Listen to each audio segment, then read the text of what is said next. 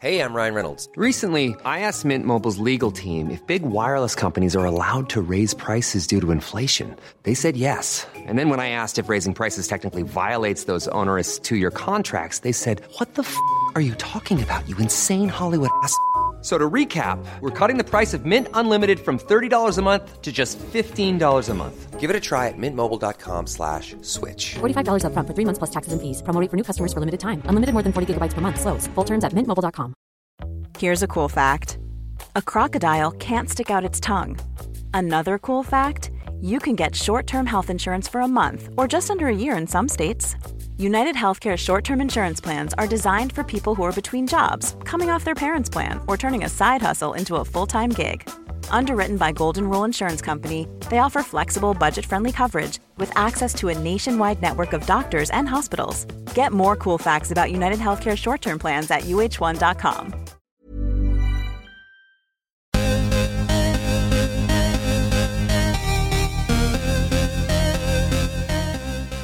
Hi, guys. Hi. This is Goop Yourself, the podcast where we talk about everything Goop. I'm Brian Rucker. I'm Aggie Hewitt. Yeah, the world is still here. So far. We're still talking Yep. about superficial shit. It's not superficial. It's very important breaking news. It's true. It's like cultural analysis. Well, it is. Well, I think I have in the past said that we were like analyzing it from like a socialist lens or something. Yeah. Like, we're trying to pitch this podcast, be like, oh yeah, we're academics. Yeah, I think if I ever like wanted to try to like, I don't know, get us written up somewhere or whatever, I don't know, just a blatant have those lie. that keyword socialist, the online left will eat it up. Yeah, it's a marketing tool. You're not really looking at Twitter, right? Right now? Or in general. Oh, I do have my phone open, but I'm specifically looking for an article, and then I thought about that has to do with Goop. Oh. So I just thought just now that Brian was like roasting me for no. But I'm looking for a Goop thing. Am I on Twitter? I'll dip a toe in, peek around. I've been, like always, I've just been doing it too much, and there was like fun sort of media. Whenever there's like a Bon Appetit story or something, it's fun. But now it's pure darkness. And the Glenn Greenwald Intercept blow up was sort of the last straw where I was like, I need to throw this app away. Oh, the Glenn Greenwald thing. Well, I mean, I don't know. I don't want to get anyone too mad, but I was like, this doesn't seem, I don't understand why this is a big deal. Like he didn't, I don't know where did you land on that? Like, okay. So if anyone, I was like, I don't want to talk about this. And then yet, of course, is the first thing I'm talking about. Okay. Glenn Greenwald is I guess, left-wing sort of free speech, anti-deep state journalist. He broke, the Edward Snowden stuff, but he had founded The Intercept, which was like, a left-wing alternative to like MSNBC or like big corporate media, blah, blah, blah. But he left the company because they didn't want to publish an article he wrote that was very critical of Joe Biden and might have contained some quote unquote like conspiracy theories about his family.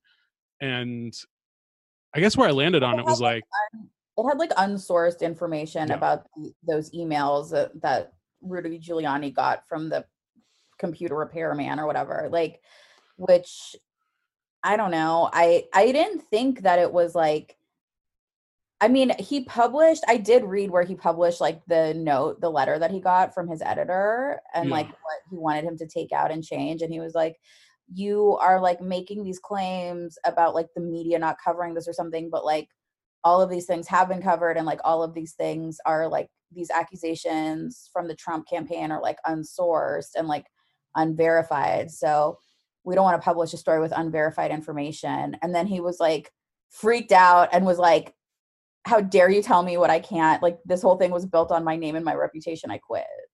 Yeah.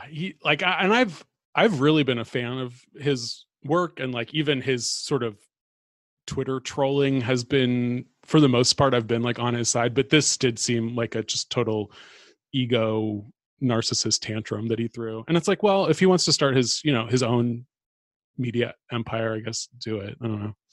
Well, I mean, I feel like to an extent, okay, like all these people are like too dangerous to publish, so they'll have to have these like substacks, or is that what it's called? Substack, yeah. They're like, oh, everyone pay me $5 a month for my Substack, but which is like, okay, a newspaper costs like what, like $5 a month to get everybody's a la carte fucking shit is, first of all, going to get way too expensive. Secondly, the point of a newspaper is that you have to answer to an editorial board that does, by definition, I guess, censor you, but it also like imposes the editorial standards of the paper. So if you want to just be able to write whatever the fuck you want and like just say like, no one will publish this, but I don't have to answer to anyone, so you can buy it for $5, like you can. But I think that there are some drawbacks to that too. And I don't think that every time somebody says this needs to be verified before we can put it in a newspaper is censorship. No, yeah, I agree. Like there are stories that it does seem like the media in general, you know, are more interested, and some that they're less interested. And I don't know if there's like a conspiracy that people are trying to censor the news, but I also do think the media is being like extra cautious this time because of what happened before the election last time. So perhaps they're overcorrecting a little bit, but I'd rather have that than the craziness. They need to. I mean, last time what happened was there was this like buzzword about Hillary Clinton's emails and her deleting 30,000 emails after she got like some sort of like a subpoena or something. So no one knows what was in the emails. No one knows why. No one was able to figure it out. But the fact that these emails were deleted was repeated over and over and over and over and over again. And no one ever got to the bottom of it. So it just, every time it got repeated, it was like another, like, it felt like new information, but it wasn't. It was just like this. And no one has ever answered the question of like, was that evidence of like of her doing something illegal? Like, what was the illegal thing that she was covering up? Like, what's the actual accusation here?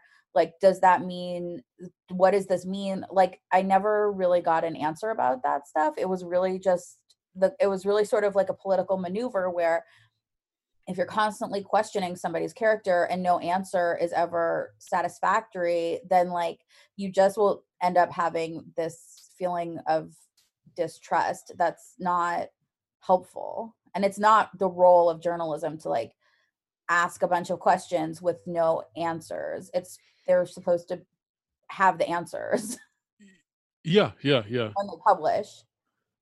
Yeah. And I mean, now it's just, there's so much information from so many different sources, and that could be really good because you can get a variety of voices, but then there's also like, that is the job of an editorial board, to like filter information and to tell the public what stories are important and what are less important.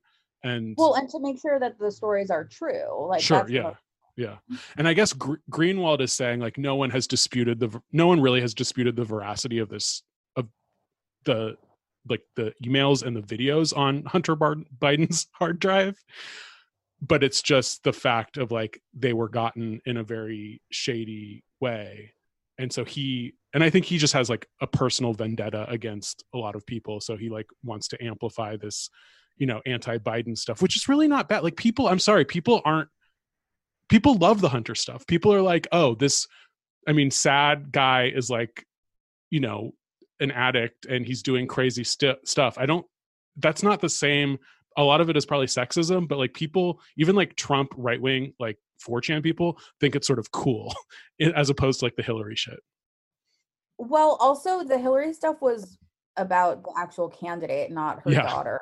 It's not the same. I think there was like there's one email where he says something about like giving money to like the big guy or something, but people are like speculating, oh, that must be Joe Biden. Well, there's no evidence of that money going to Joe Biden. There's no evidence that Joe Biden was ever being referred to as the big guy anywhere else. There's no evidence that he has like accepted money or like knew about this or anything. So I feel like, again, if you want to put in a newspaper that you think that Joe Biden was like receiving millions of dollars from a Ukrainian company, then I think you have to have more than that. Yeah, I agree. Let's move on, because we shouldn't even fucking be talking about this shit. Okay. We're amplifying this fake news. Okay. Well, there was a lot of Gwyneth news this week. There was big Gwyneth news for sure. I mean, are we going to get to some of this stuff in the newsletters, or should we? No, that's what I was looking for. Okay, so there was like, well, I'm going to get to the big actual Goop announcement, but Gwyneth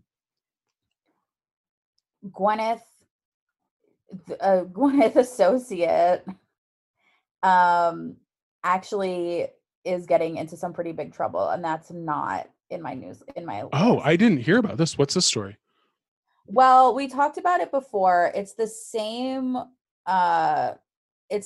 woman who, it's the same what's her name? Dominique Fradrin Reed of Los Angeles. Sure, of course. Who, as we know and discussed, worked to formulate the dietary supplement called Madame Ovary. And she runs a practice called Vitalife MD. And I'm reading now directly from NPR, and had falsely marketed thymosin alpha-1 as an FDA-approved drug, which she claimed was one of the best ways to prevent COVID-19, which is just like an illegal fake claim. And now there is an Illinois Democrat is calling for like a congressman is like calling for like crackdowns on fake COVID cures. And so she's getting into like way bigger trouble where, he's on the House Subcommittee on Economic and Consumer Policy, and he's calling for the FDA and for the Federal Trade Commission to take action against one prominent doctor who has marketed the drug. Wow, they're singling this lady out? Well, she's the one who said it was FDA approved and it would cure, and it was one of the best ways to cure COVID. I mean, I agree. There should be criminal charges like that. It is truly sick if you're, trying to make money off of this horrible pandemic with cures that aren't real. Our president has done it, and this lady's doing it too. Yeah, I guess he said that he blames the Trump administration for failing to effectively deter scams that prey on people's fears, calling the government's enforcement thus far piecemeal. Yeah, I'll say. So let's just say that the Madame Ovary doctor, Dr. Dominic, the temperature is rising on this lady because this has been in the news for a couple of weeks and it's only worse. So I mean, we'll following that story. I guess like Madame Ovary is the only product the Goop is selling that was created with her input. So this doesn't tarnish all of the Goop vitamins, but just Madame Ovary, although I'm sure, see, this is what I said last time, but I'll just say it again because why not? But like Goop would never put out a fake COVID cure, but they'll work with doctors who have fake COVID cures. So It's this really kind of gray area. Like, I mean, obviously the people that they're working with are kind of scammy sometimes. A lot of the time, a lot of these doctors are pretty fucked up, but Goop won't actually tell you to do something that's like actually like dangerous. I don't think. I mean, some people would disagree with you. Well, Jen Gunter thinks that jade egg is going to kill you. But tell me one person that's gotten toxic shock syndrome from a jade egg. You can't. It's never happened. It's never happened. But I agree. And as you know, as we'll get into later on this podcast with some brand new Goop products, it seems like Goop is maybe possibly pivoting a little bit away from medical stuff and dipping their toes into some less controversial aspects of daily life. I mean, I think they've dipped their toe into one of the least controversial products on the planet, at least in terms of like public consumption. Sure. This week, which is definitely on my list, and I can't wait to talk about it. And I think you'll probably know what it is. But yeah, let's say that. I mean, they haven't put out any new vitamins since Madame Overy. And I think it's a good pivot to go more towards lifestyle and less towards medical. Because this is where they always get tripped up when they are trying to, diagnose or cure any quote unquote maladies that people have. I mean, and they have, their whole scientific team, meaning Gerda. Well, she's a scientist. I trust her. I trust her with my life. Absolutely. She answered one of your hard-hitting questions. She personally emailed me. It's crazy. And I never wrote back. Oh. I was too freaked out. Too starstruck.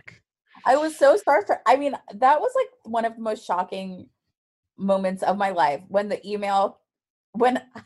I submitted a question to ask Gerda, and Gerda just emailed me back the answer and was like, I don't really know what you want, but here's what I'd say. Wow, what a moment in history. What a great day that was. That might be the best thing. Honestly, I think that is the best thing that happened to me in 2020. Yeah, I can't think of anything else. Nothing else good has happened. Well, Gwyneth, I mean, right before quarantine started, Gwyneth and all them wore our t-shirts. That was like the last good thing to happen right before quarantine started. Oh yeah, they wore our shirts. And then the pandemic began. And then it all went to shit. We were on a roll. They were wearing our shirts. We had just gotten written up in the AV Club, and then the pandemic started. And then we just were like, oh God. And just fucking were like, whatever. I mean, then after that, it was like just the act of like doing a podcast felt like a huge triumph. I mean, I was like shocked. I'm honestly, every time we record this podcast, I'm shocked that we're doing it. That we haven't just given up. I mean, we've done this since before Trump got elected, because I remember one of our first episodes was right after the election. And I mean, we've done over 200 episodes now. We have? We didn't celebrate 200. I know. Because the Apple podcasts, I think, mixed up our numbers. So I'm not sure exactly where we are, but we're definitely like over 200. I love that it's possible that like no one will ever know how many episodes there are. It's not possible. Wow. We didn't keep track, and no one else is keeping track. Yeah, we're gonna have to start putting some of those behind like a paywall or something. Oh yeah. We should add our old episodes, take them off the main feed and put them on Patreon. Probably like not very good. I don't want to re-listen to them, honestly. I would not ever re-listen to them. This is like definitely an off-air conversation. Yeah. Okay, so one more thing before we get to the newsletters, because it wasn't in Goop, but it was a little news item. Gwyneth Paltrow has, I don't know if this is with Goop or just her own money, but she has invested in this cannabis company. Oh, I wasn't aware of this. A cannabis-infused beverage called Cann with 2 N's, CANN. And they released a little video. It was an article on CNBC. Paltrow calls cannabis a hero ingredient of the future, and she put a lot of money. So this drink called Cann, it is basically just a very low dose cannabis drink. So it's like a beer where a person could have several of them basically at a time. Each can has 2 milligrams of THC and 4 milligrams of CBD. So it's just, I think it's weak stuff for non-stoners, which means maybe I would like it. I just don't. Yeah, I guess. I don't know.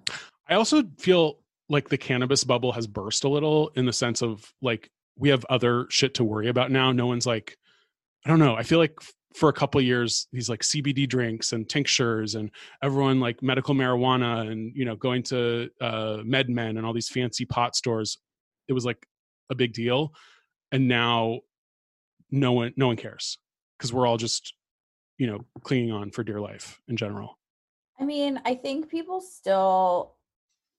are like definitely less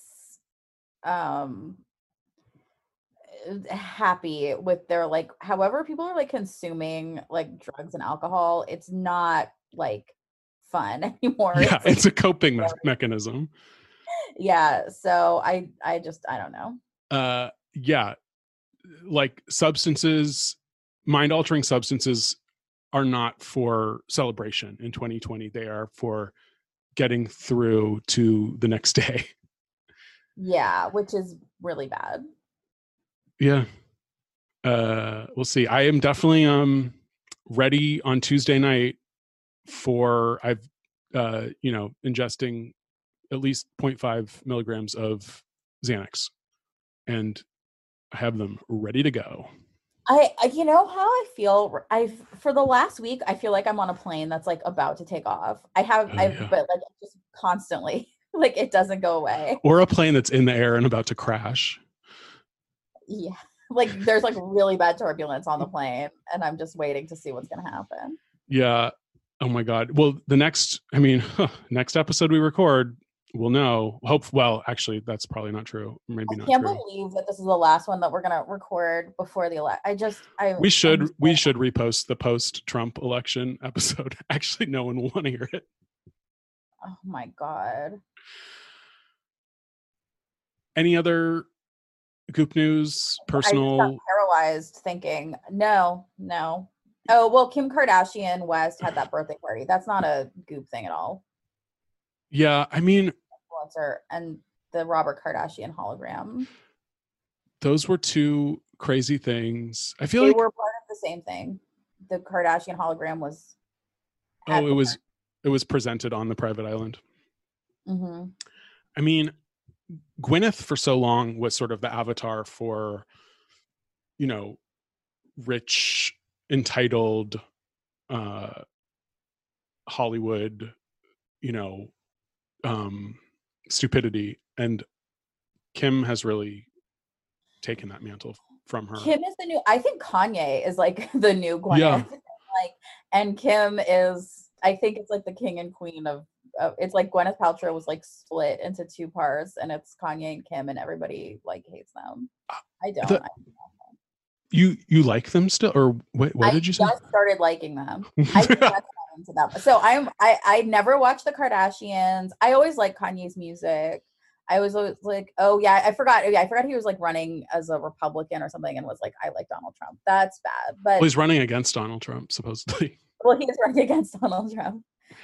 But I don't know. She was on David Letterman's Netflix show.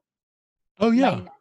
Needs no introduction, and I really liked her. And I also think that Kanye West is like a true artist, and for all of his like I think I like that he has like he's crafted this like larger than life persona that's like that like is very confusing to people, and that's like people are constantly trying to engage with. I think it's cool. Yeah, he's one of the few people on that level that have like a very complicated, messy public persona that doesn't really fall into a neat category. And he's like, he maybe because of some mental illness or whatever, but like he feels completely unfiltered in the way that most celebrities on that level feel absolutely like curated.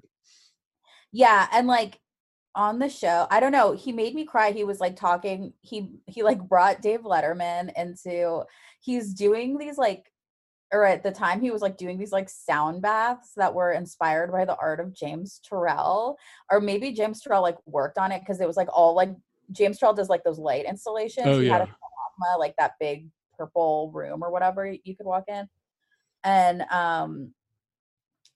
it's like you go into these rooms and you're covered in light, like it's like some beautiful like pink light or orange light or something, and then he's just like experimenting. He's got like all of these like musicians there that are doing like sound bath type things, and he was like, this is just phase one. I'm going to keep going. And David Letterman, and he was like, well, when are you going to be done? He's like, when there's peace on earth. And I was like, that's amazing. I think that's cool. That's such a lofty goal. Yeah. And I guess he's pretty sincere about all this stuff. I think he is. And his music is truly great. I mean, some of his albums are, some of the best music to come out in the past decade and a half. Oh, yeah. We'll see. I mean, we'll see where he goes. It's going to be interesting. Yeah, I don't know why I started thinking about the Private Island thing is something that's it's such like a self-parody at this point, and it's so like it's so over the top, and it's so easy for people to just like hate it. But the Kardashians are just a little bit more public than other celebrities are. Like all these rich people are doing the exact same thing. Oh, rich people. COVID is just a thing that like rich people don't have to deal with and poor people do. Like it's just they have ways of doing whatever the hell they want. Yeah. It's like I mean, Gwyneth was in the Hamptons, and I mean, I don't know if she had I'm sure she had people over, and then like they were like flying back and forth, like they're traveling all over the place. Like I don't know. And I feel like everybody is. Hopefully this will make people realize that rich people are evil and not to be trusted and don't aspire to be them, but we'll see. I want to just talk really quick before we start the newsletter. I am now 100% a fan of Emily in Paris on Netflix. Wow. Okay. So that's a bombshell, Brian. I still haven't seen an episode of it. I think you would like it. I mean, you have to, like, people were making fun of it, and it is a deeply, deeply stupid show. But it's so fun. Like, I don't get what people were really expecting. It's this idiot American girl.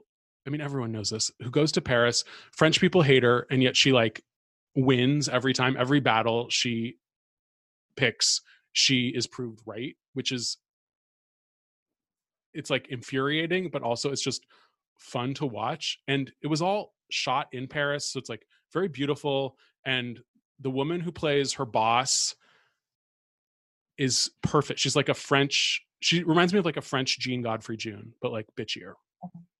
Oh, wow. I mean, the plot is basically, it's the Devil Wears Prada. It's the exact same plot. Okay. But if anyone who listens to this hasn't watched it yet, I really think, if you are into goop and luxury brands and media, quote unquote satire, you will at least find something to enjoy about the show. All right, maybe I'll watch it. I've been rewatching The West Wing. Yeah, that's I think popular right now. I think a lot of people are rewatching The West Wing. I always like get into like political stuff right before, like I always watch The War Room around stuff. Like my War Room, I watch that, which I feel like I watch like every election cycle. I watched all these like Kennedy documentaries from the 60s. And have you ever watched Tanner 88, the Robert Altman? No. I've never seen it either. I think it was on Criterion, but it was Robert Altman doing, I think it was for TV. Like it was episodic about the 88 election, and it was like a candidate running for office in 1988. Oh, I should definitely watch that. That sounds like my kind of thing. These have all been on Criterion. There's like a huge like Robert Drew and D.A. Pennebaker like were these like documentarians who made all of these. I think Pennebaker was like Robert Drew's like apprentice or something. Okay. They were also, I think they were for TV making these documentaries about the Kennedy, like the Kennedy primary, and then the Kennedy like White House, and then D.A. Pennebaker went on to make The War Room. So it was like and he made a bunch of other documentaries. So I've just been like kind of watching all this shit. Yeah. And then once I finished that, I just started watching The West Wing. Hey, I mean, just as realistic. I mean, it's just nice to watch nice like people in the White House and pretend that could ever happen. There's a new documentary by Steve James, who did Hoop Dreams, that's on Hulu now, that I really want to watch, called City So Real, about like Chicago's city elections. Oh, that'll be interesting. It's supposed to be really good. So I feel like I'm going to watch that. Oh, yeah. So that's a good election week watch. Oh God, I feel like I'm going to pass out. Yeah. Okay, let's move on to the old newsletters. What was your best? Okay, so my best is, I mean, it's unlike me. It's definitely very unlike me, but okay, so I've been reading a lot of Carl Jung this week and the last week too, and getting like really into it. And I feel like I've always been very interested in the idea of like archetypes and like how like, and seeing like echoes of mythology like playing out in popular media or like mainstream movies and TV. Like that's definitely something that like I always will engage with and watch, which is stuff I learned about in college as like a Joseph Campbell thing. But I guess Joseph Campbell was like always influenced by Jung, which I guess I kind of knew, but never paid too much attention to because I was like, I don't really care about that. Okay, so now that I'm more versed on this particular wing of psychology, I feel like I have a deeper understanding of Jennifer Freed and her career. Interesting. Because Jung, which I haven't read because he wrote like a bazillion books, but like he definitely wrote about astrology, but not that his whole thing is like he doesn't believe in like actual mysticism, but he believes that we are taking in these images from, I'm doing a bad job of explaining this, but basically you're taking in all of these like images and stories from the time that you're very, very young. And it sort of gets like implanted in your brain and it becomes second nature, the same way that like you would like automatically know how, like the same way you like learn how to walk or speak the language that you're raised in, that you would have this like kind of intuitive understanding of archetypes and like mythological tropes. And he's saying that is because of the cultural stuff that you are taking in as a child. He's not saying that there's a genetic. No, it's archetype. it's not in any way like, it's not mystical, it's not like spiritual. It like touches on those things, but his argument about all of it is that it's all like social and it's not actual, like he's not making any actual like proclamations about like the existence of like God or spirituality or like I assume astrology either. But I think he sees that as like a continuation of like the archetypes, like astrological science and like how people. So when Jennifer Freed says that she's an astrological psychologist, it actually I was like, oh, I think I understand what that might mean. Is she must be trained in Jungian psychology? I don't know, but I feel like like if you're saying this shit, like you have to be. Yeah.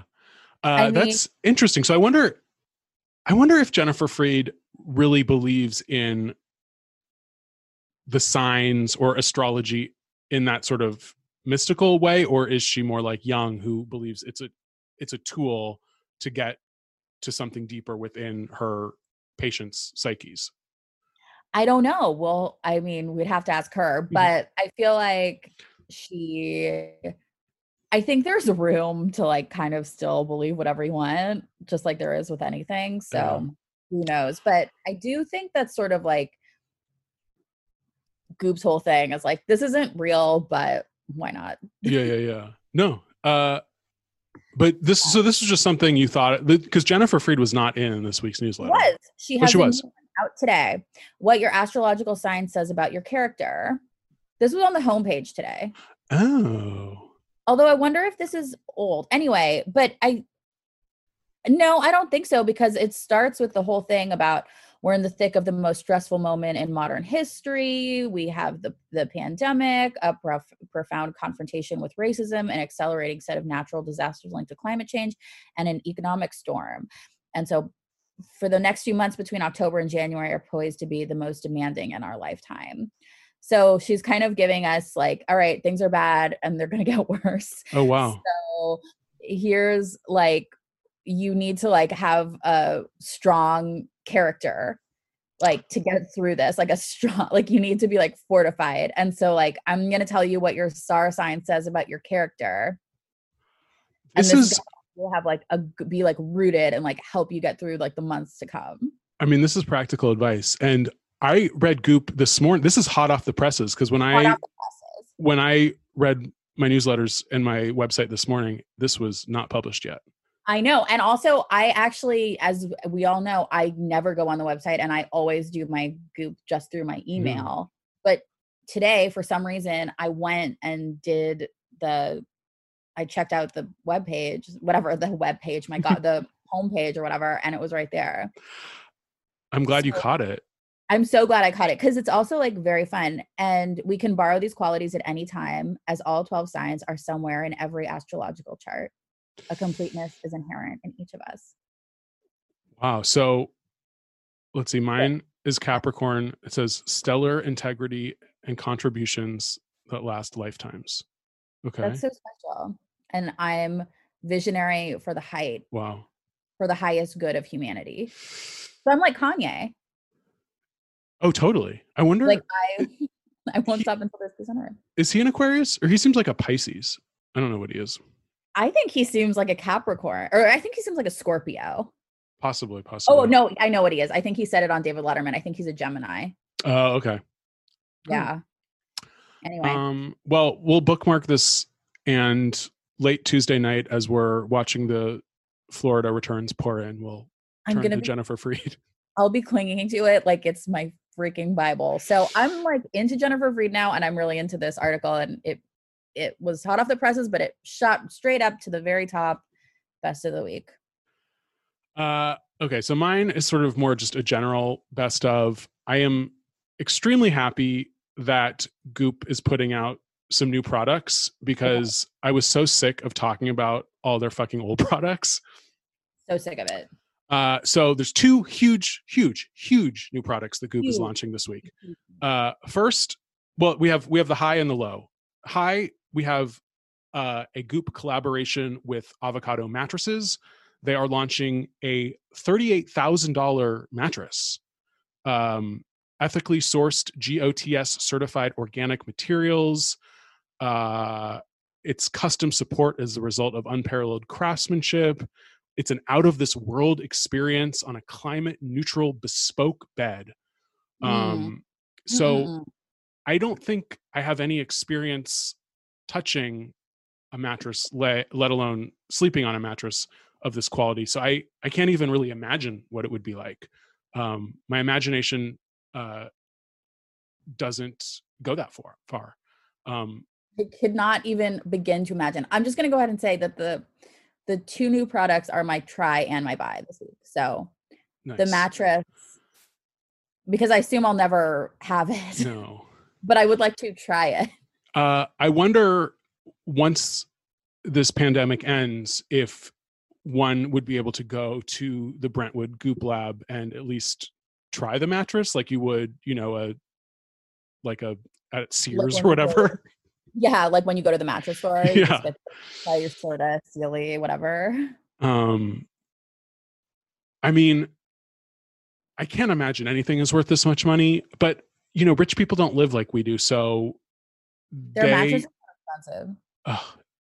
It's like Princess and the Pea shit. Yeah, seriously. So that was one big product launch. The other one is something that maybe more of us will be able to splurge on and try or buy. It is Goop coffee. Yes.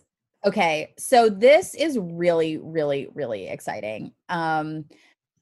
Okay. So Goop has been telling us what to do in the morning, for years. And usually, we're supposed to drink the Goop Glow. But everybody knows that in the morning, the first thing you're reaching for is a good old cup of joe. And now Goop has your back for both.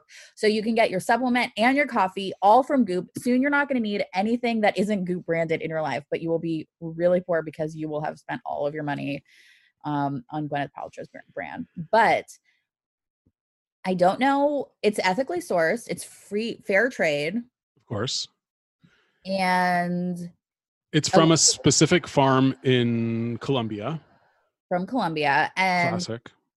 yeah, and it comes in a little white bag with a big pink label on it, and it says Goop Fair Trade Specialty Coffee. I don't know. It's just coffee. I don't really know, but I'm excited that you can get Goop coffee.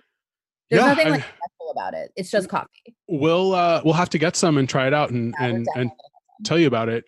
It's $28 for, I don't even think a pound. I think it's less than a pound. It looks like a very small. So, I mean, as Goop, it's 12 ounces. Okay. That's still, because even like Intelligentsia is only like $15 for 12 ounces. I mean, like everything else, Goop just knows how to raise the price point. Yeah, everything is more expensive if you're getting it from Goop, which because you're paying extra for, I don't know, Gwyneth's seal of approval, I guess. Yeah, I mean, coffee's gotten almost too good for me. Like, its complexities are lost on my untrained palate. So I don't know. I'll be curious to know just what if this tastes more like a very sort of fruity light roast third wave coffee, or is it more, I mean, it's not going to taste like Dunkin' Donuts. So I guess it will be sort of more of that ethereal, acidic, fruity. Yeah, which I actually don't really care for. I don't like it's too acidic, those coffees, always for me. I need it to be like a little bit more creamy, I guess. Yeah. Well, I mean, it says it's a full-bodied medium roast. When you drink it, you can pick up some delicate flavors, peaches, honey. It's deep, complex, and balanced. So maybe this will be not quite as peaches and, well, I guess that's still sort of fruity, but it says full-bodied. So we'll see. My favorite is Stumptown Holler Mountain. It's like I just had to look it up because I knew it said something. It says creamy and caramel on it. So it's like the flavor is just like, I don't know. It just doesn't have that like hard, like acid edge to it. It just has like a full coffee flavor, but it's not like it doesn't have like blueberry. Like you're not getting, like hints of whatever. And it's just kind of I don't know. It's very smooth, I guess. Yeah, like typically coffees from Indonesia are more full-bodied and mellower, and then once you get into like African coffees and New World coffees, they're sort of lighter and brighter. I usually like a blend of all of them. Yeah, this one is the one I like is, well, it has Latin American textures. Okay. Interesting. Well, we'll have to get some. I do need to get a few other things at Goop. Like I need to get some more of the instant facial shit. So maybe if I get some, holiday or birthday money, I can splurge and buy some Goop coffee.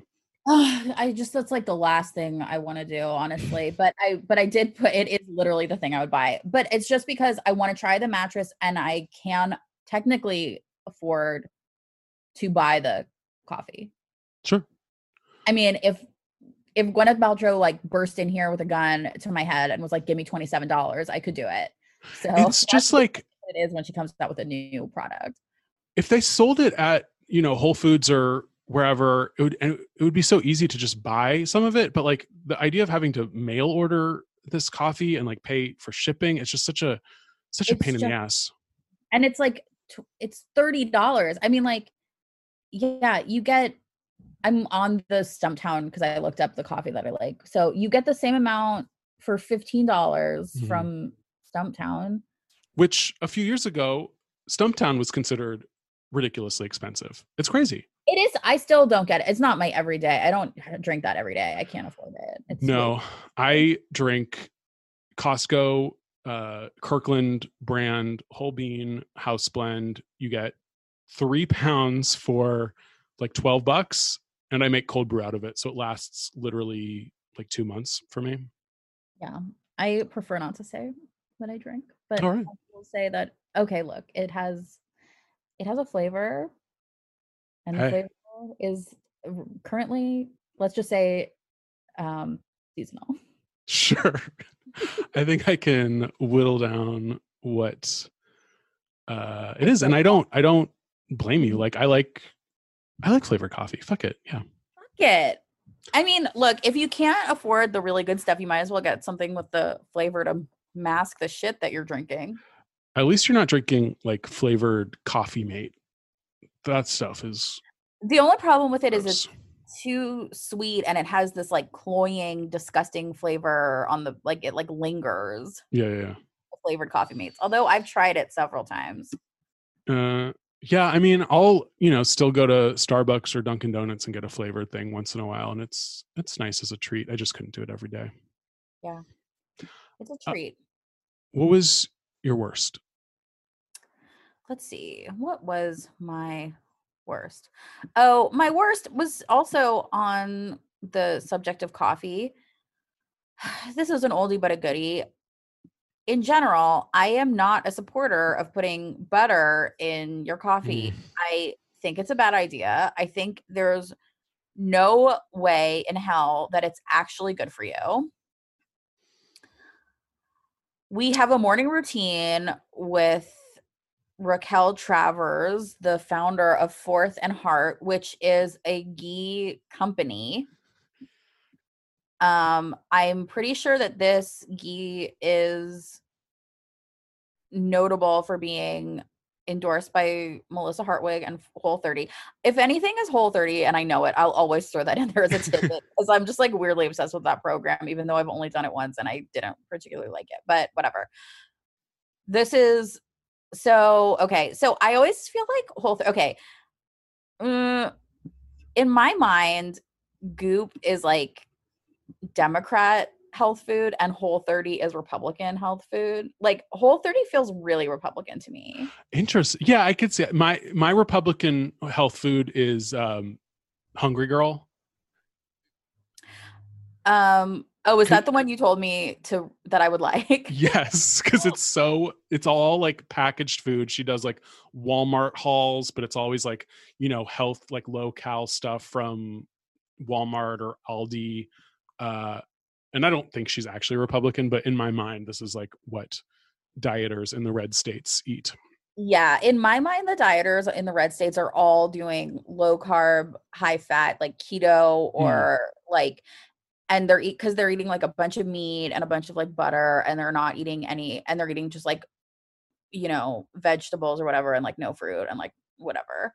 So anyway, I don't think this woman is a Republican. I don't know what she is. I doubt she's a Republican. I mean, I don't know who was a Republican anymore. She probably isn't. But her morning routine, of course, and it's just because she sells it, but she's not even saying make a full bulletproof coffee. It's just one line in her morning routine that she says she just likes to put like a little spoonful of ghee in her coffee in the morning. Well, just a little. I mean, she's selling it. But it's like, do you remember you probably don't, but I like when I was a kid, there was an episode of The Simpsons where Homer was like blaming Marge for his weight problem. He was like, it's your fault. And she's like, I'm not the one who puts butter in your coffee. And as a little girl, I was like laughing. We were all laughing. Like, I was like, this is such a funny joke. And now it's like, why is everyone telling me to put butter in my coffee? And this isn't even butter, whatever, bulletproof coffee. This literally is just for no reason. Put a spoonful of butter in your coffee. Yeah, it's completely mystifying to me. I sort of understand because I've had bulletproof coffee once or twice, and to get that fat and that caffeine at once, it is like filling you up in a way that I could see if you don't want breakfast, possibly it's like an okay alternative. I mean, it gives me a stomach ache. I guess if that's I had it once. I got it at Erewhon. I think I was with you, and it made me feel really, really sick. I'm just not a ghee person. I don't know. Like, I don't get the appeal really. I mean, if you're cooking like an Indian dish and it's traditional to use ghee, I think that would be a good choice. But just to scoop it in everything, and this lady has 30 different ghee flavors. They look good. But she says that in the morning she grinds her beans, do a pour-over style drip, add grass-fed cream, and a splash of ghee.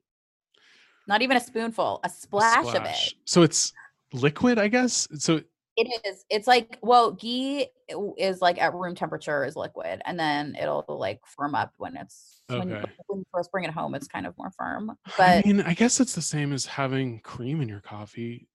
It just sounds gross. But I do like ghee on popcorn. I do like. I could see that. I like that like intense butter flavor, but it's like that's not. I don't want it on everything.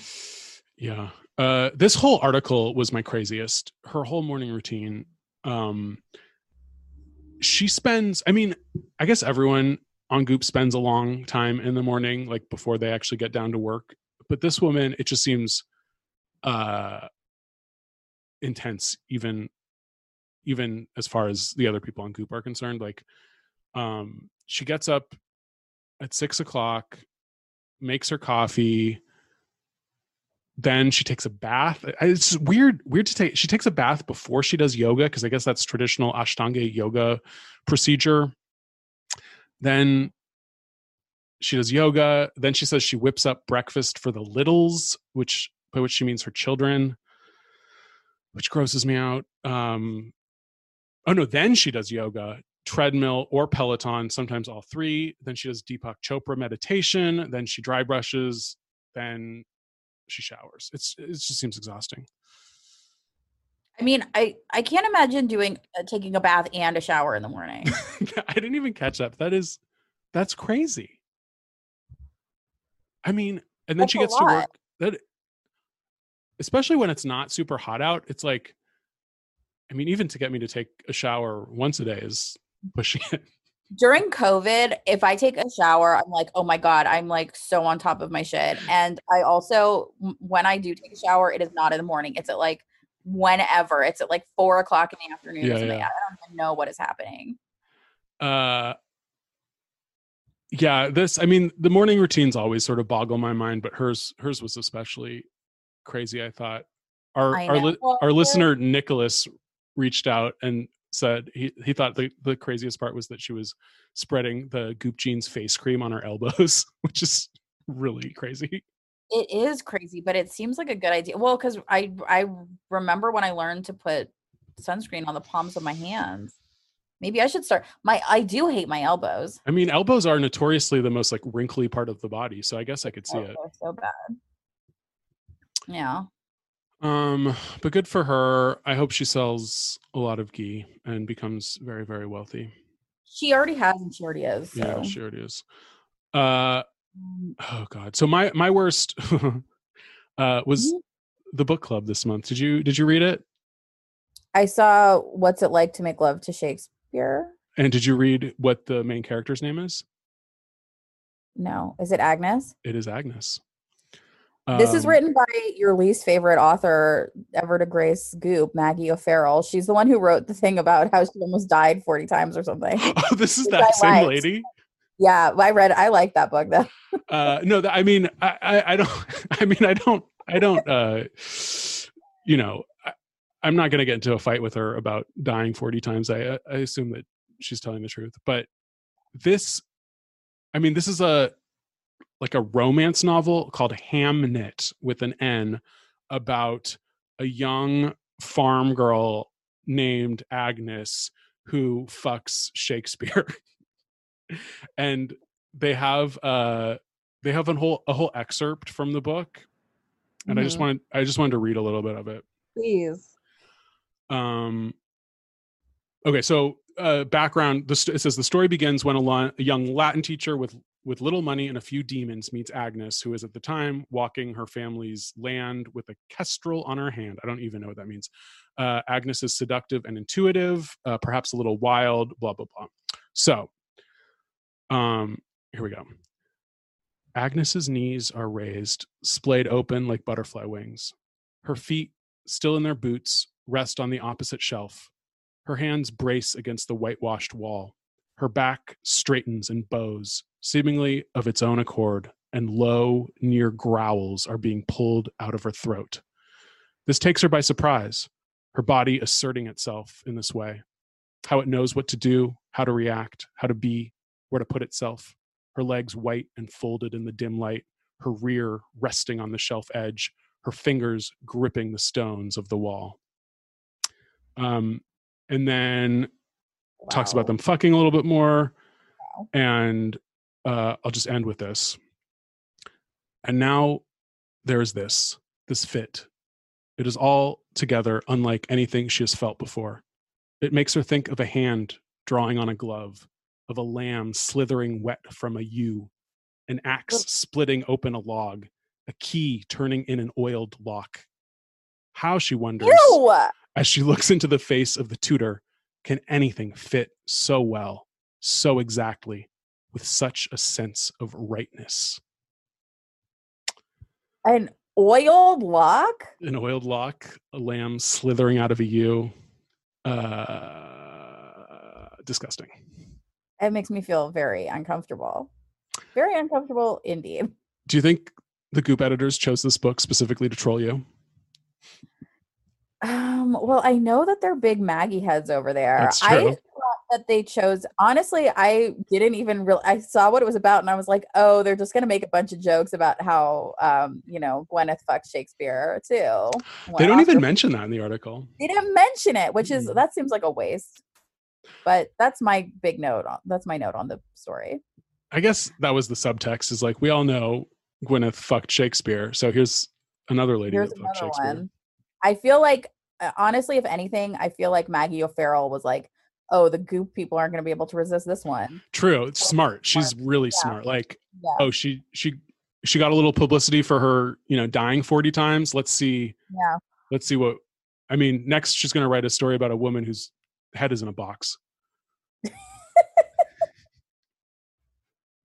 That's like the Joyce Carol Oates. Yeah. Yeah. So I notoriously don't want to read any of these books that Goop puts on their book club, but this one especially. Yeah. Although I absolutely hate reading any sex scenes in a book. I'm like, maybe I'm crazy, but it's just like, cut them out. I don't need them. They just are weird. It's like, just make it like an old fashioned movie. Like the lights go out, or like my grandmother used to say, she used to say, when I was young in the movies, you would just see two people kissing on a balcony, and next thing you knew it was morning, and you didn't have to know what was happening in between. And I'm like, yes, like put that right that way. Have them kiss on a balcony, and then it's morning. Bring back the Hays Code in books. In books, yeah. Well, the only sex scenes I like in books are gay, and it's basically Alan Hollinghurst is the only author who I think writes an actual sexy sex scene.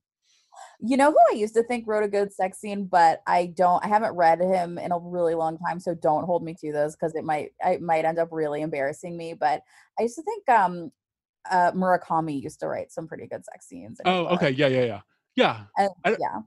I don't really remember his sex scene specifically, but he's like a romantic. There's very romantic, and I read the Norwegian Wood, and then his big one, the Wind Up Bird Chronicle. Yeah. And I think they both had like some. Norwegian Wood is the really like romantic one, I think. Yeah, I think I've only read Wind Up Bird Chronicle. But this was like in like definitely like probably 2005 or something that I read these books. So my idea of like what is romantic has changed a lot. Yeah. So I probably would like really hate it now, but the grossest sex scene I've ever read was Milan Kundera. What's his book called? Oh God, I'm so stupid. Whatever his famous book is.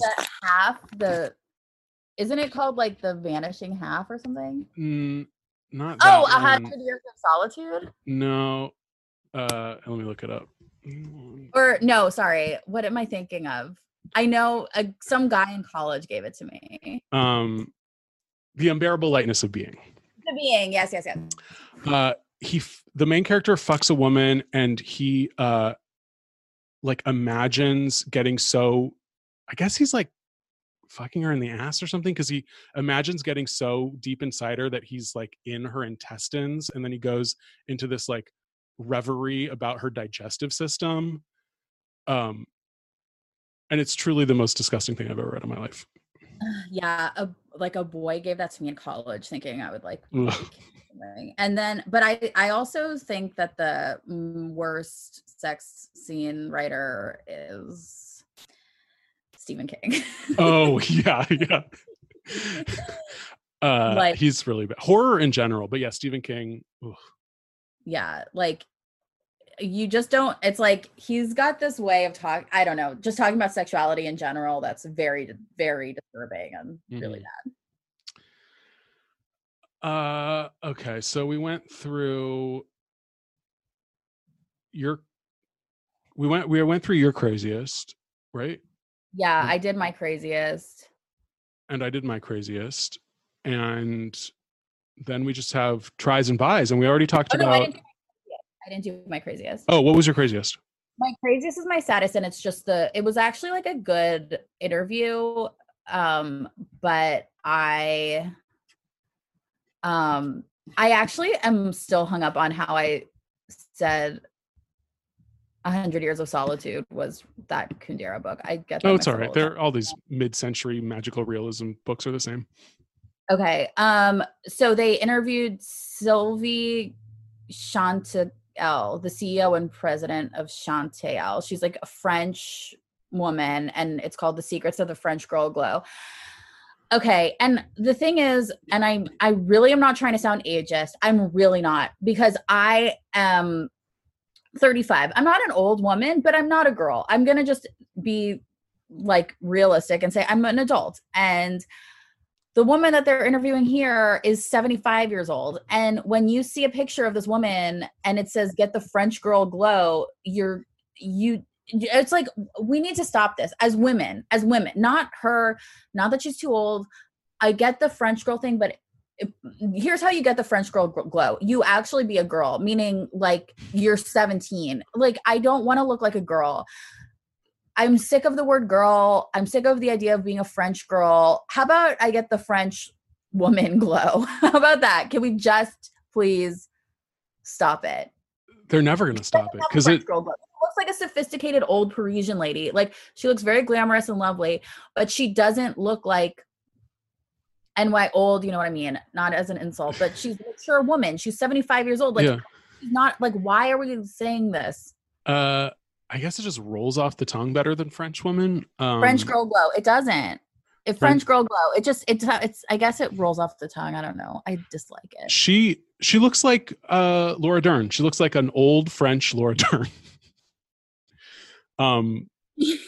Well, yeah, but I feel like that's if someone is saying French girl, like, you want to look like some version of Laura Dern, I think. I guess, except I mean, Laura Dern definitely has like a glow to her, but again, yeah, she's a mature. I don't know. I just scroll over these now. These French girls, it's too much. Very like, casual. I think the idea is like it looks like effortless. But like an older French woman is not effortless, and I think that's great. Like, they're so put together, and everything is specific, and they age gracefully. But it's like it doesn't seem effortless to me. It seems like amazing that they're able to look so beautiful, and I think we should celebrate the effort that takes. I agree. Because when you're a girl, you don't have to do anything to look beautiful. Like, you're just young, like whatever. It's like it takes time, and I don't know. Whatever. Watch Emily in Paris to see some French women. Yeah, that's right. Women. So yeah, I were Mattress and Coffee, so I already covered mine. Yeah. And my buy is just the coffee. Oh, I have a little try that we haven't talked about. We have Kelly Martin, who is the resident skeptic, quote unquote, and the assistant editor at Goop. The one who didn't believe in mediums or something, and then they shamed her, and she was like, "I was wrong." Yeah, because it was like her sister's birthday party in Mexico had like a donkey or something, and the medium knew about it. It was something very strange. Yeah. But she Gwyneth and Elise twisted her arm and got her to try a infrared sauna blanket for $500, and she has a good time. And as the temperatures drop, and we're all going to be in our houses for God knows how many more months, 15 more years. An infrared sauna blanket sounds really nice. It sounds great. I just broke out the old comforter. Ooh, yeah. Oh my God. So this is like a high dose of infrared rays. It's a little weird that you're supposed to wear a full set of clothes, like sweatpants and a long sleeve shirt, I guess, because it's really hot and you don't want to burn yourself. And then you sweat into your clothes instead of into the blanket. But I mean, I'm not going to get one, but it does sound really nice. I don't want to get one, but I have been waking up freezing cold every morning because for like the last 6 months, I've been sleeping with just the sheet, like the top sheet. Yeah. Because it's so hot. But now it's time to level up. The seasons are a changing. And the last like 3 days, I've actually put on the thermostat in the morning. Wow. So for like an hour. And then my apartment's really cold in the morning. I like it. But to us, like it's like 75 degrees. So we are like from California. So like I have to say, if you have like a New York apartment, I don't know what it's like in Chicago, but in New York, everyone has these really old radiators that start heating up and sputtering way before you need them to. And so winters in New York, if you're inside, are like unbearably hot. Because you can't control them in the same way in LA, you have a thermostat and you can control them. But like if you live in an old New York apartment building, your landlord controls when the heat goes on and off. And sometimes it's too much.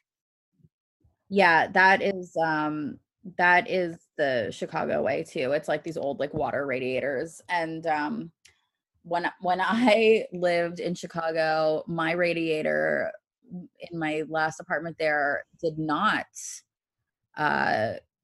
come on too early. It barely worked, and I would literally have to like take a blanket and go and like sit next to the radiator to like warm up because I would get so fucking cold. And then I think that was like one winter, and then they fixed it because Chicago is like unbearably cold in the winter. It's like it gets like below zero like every winter. It's like it gets to like 10 below sometimes. It's very, very cold. And if you don't have if your radiator isn't working, it's like against the law because like people will like freak out, so they have to make it work. So I think I had to come and have them fix that 1 year. But thank God for tenants' rights. The little that we've gained in this past century. Okay, guys, I think we've done it. I think so too. If you're in California, please vote no on Proposition 22. It's probably going to win, unfortunately, but which one is that? It's the one that gives gig workers rights to benefits and regular hours. And they're having there's so much information about that on TV. Vote no on that one. Yeah.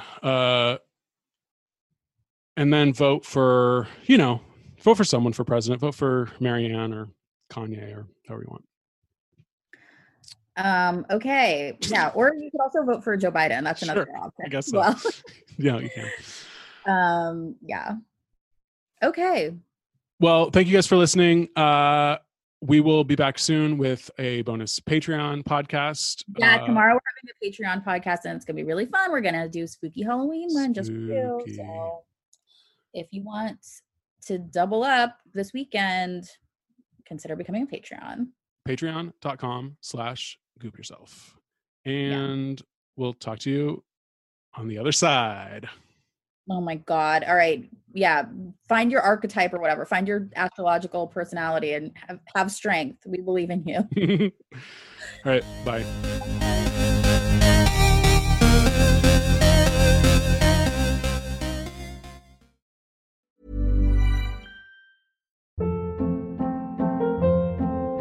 Hold up. What was that? Boring. No flavor. That was as bad as those leftovers you ate all week. Keke Palmer here. And it's time to say hello to something fresh and guilt-free. Hello Fresh. Jazz up dinner with pecan-crusted chicken or garlic butter shrimp scampi. Now that's music to my mouth. Hello Fresh. Let's get this dinner party started. Discover all the delicious possibilities at HelloFresh.com.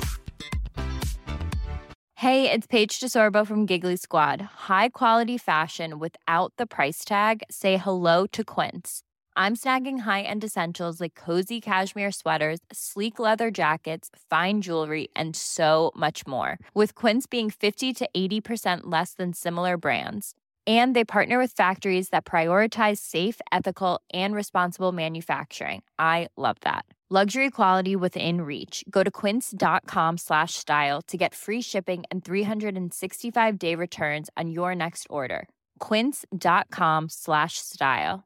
Want to get a chiseled look in the jawline? Sculpt and shape your jawline with added volume from Juvederm Volux XC. Juvederm Volux XC is an injectable gel specifically designed to be robust enough to improve moderate to severe loss of jawline definition. And it is the first and only hyaluronic acid filler approved for the jawline. Add volume to your jawline for a chiseled look with Juvederm Volux XC. For important safety information and to find a licensed specialist, visit Juvederm.com. That's Juvederm.com. Not for people with severe allergic reactions, allergies to lidocaine, or the proteins used in Juvederm. Common side effects include injection site redness, swelling, pain, tenderness, firmness, lumps, bumps, bruising, discoloration, or itching. There's a risk of unintentional injection into a blood vessel, which can cause vision abnormalities, blindness, stroke, temporary scabs, or scarring. Talk to a licensed specialist to find out if it's right for you. Visit Juvederm.com. That's Juvederm.com.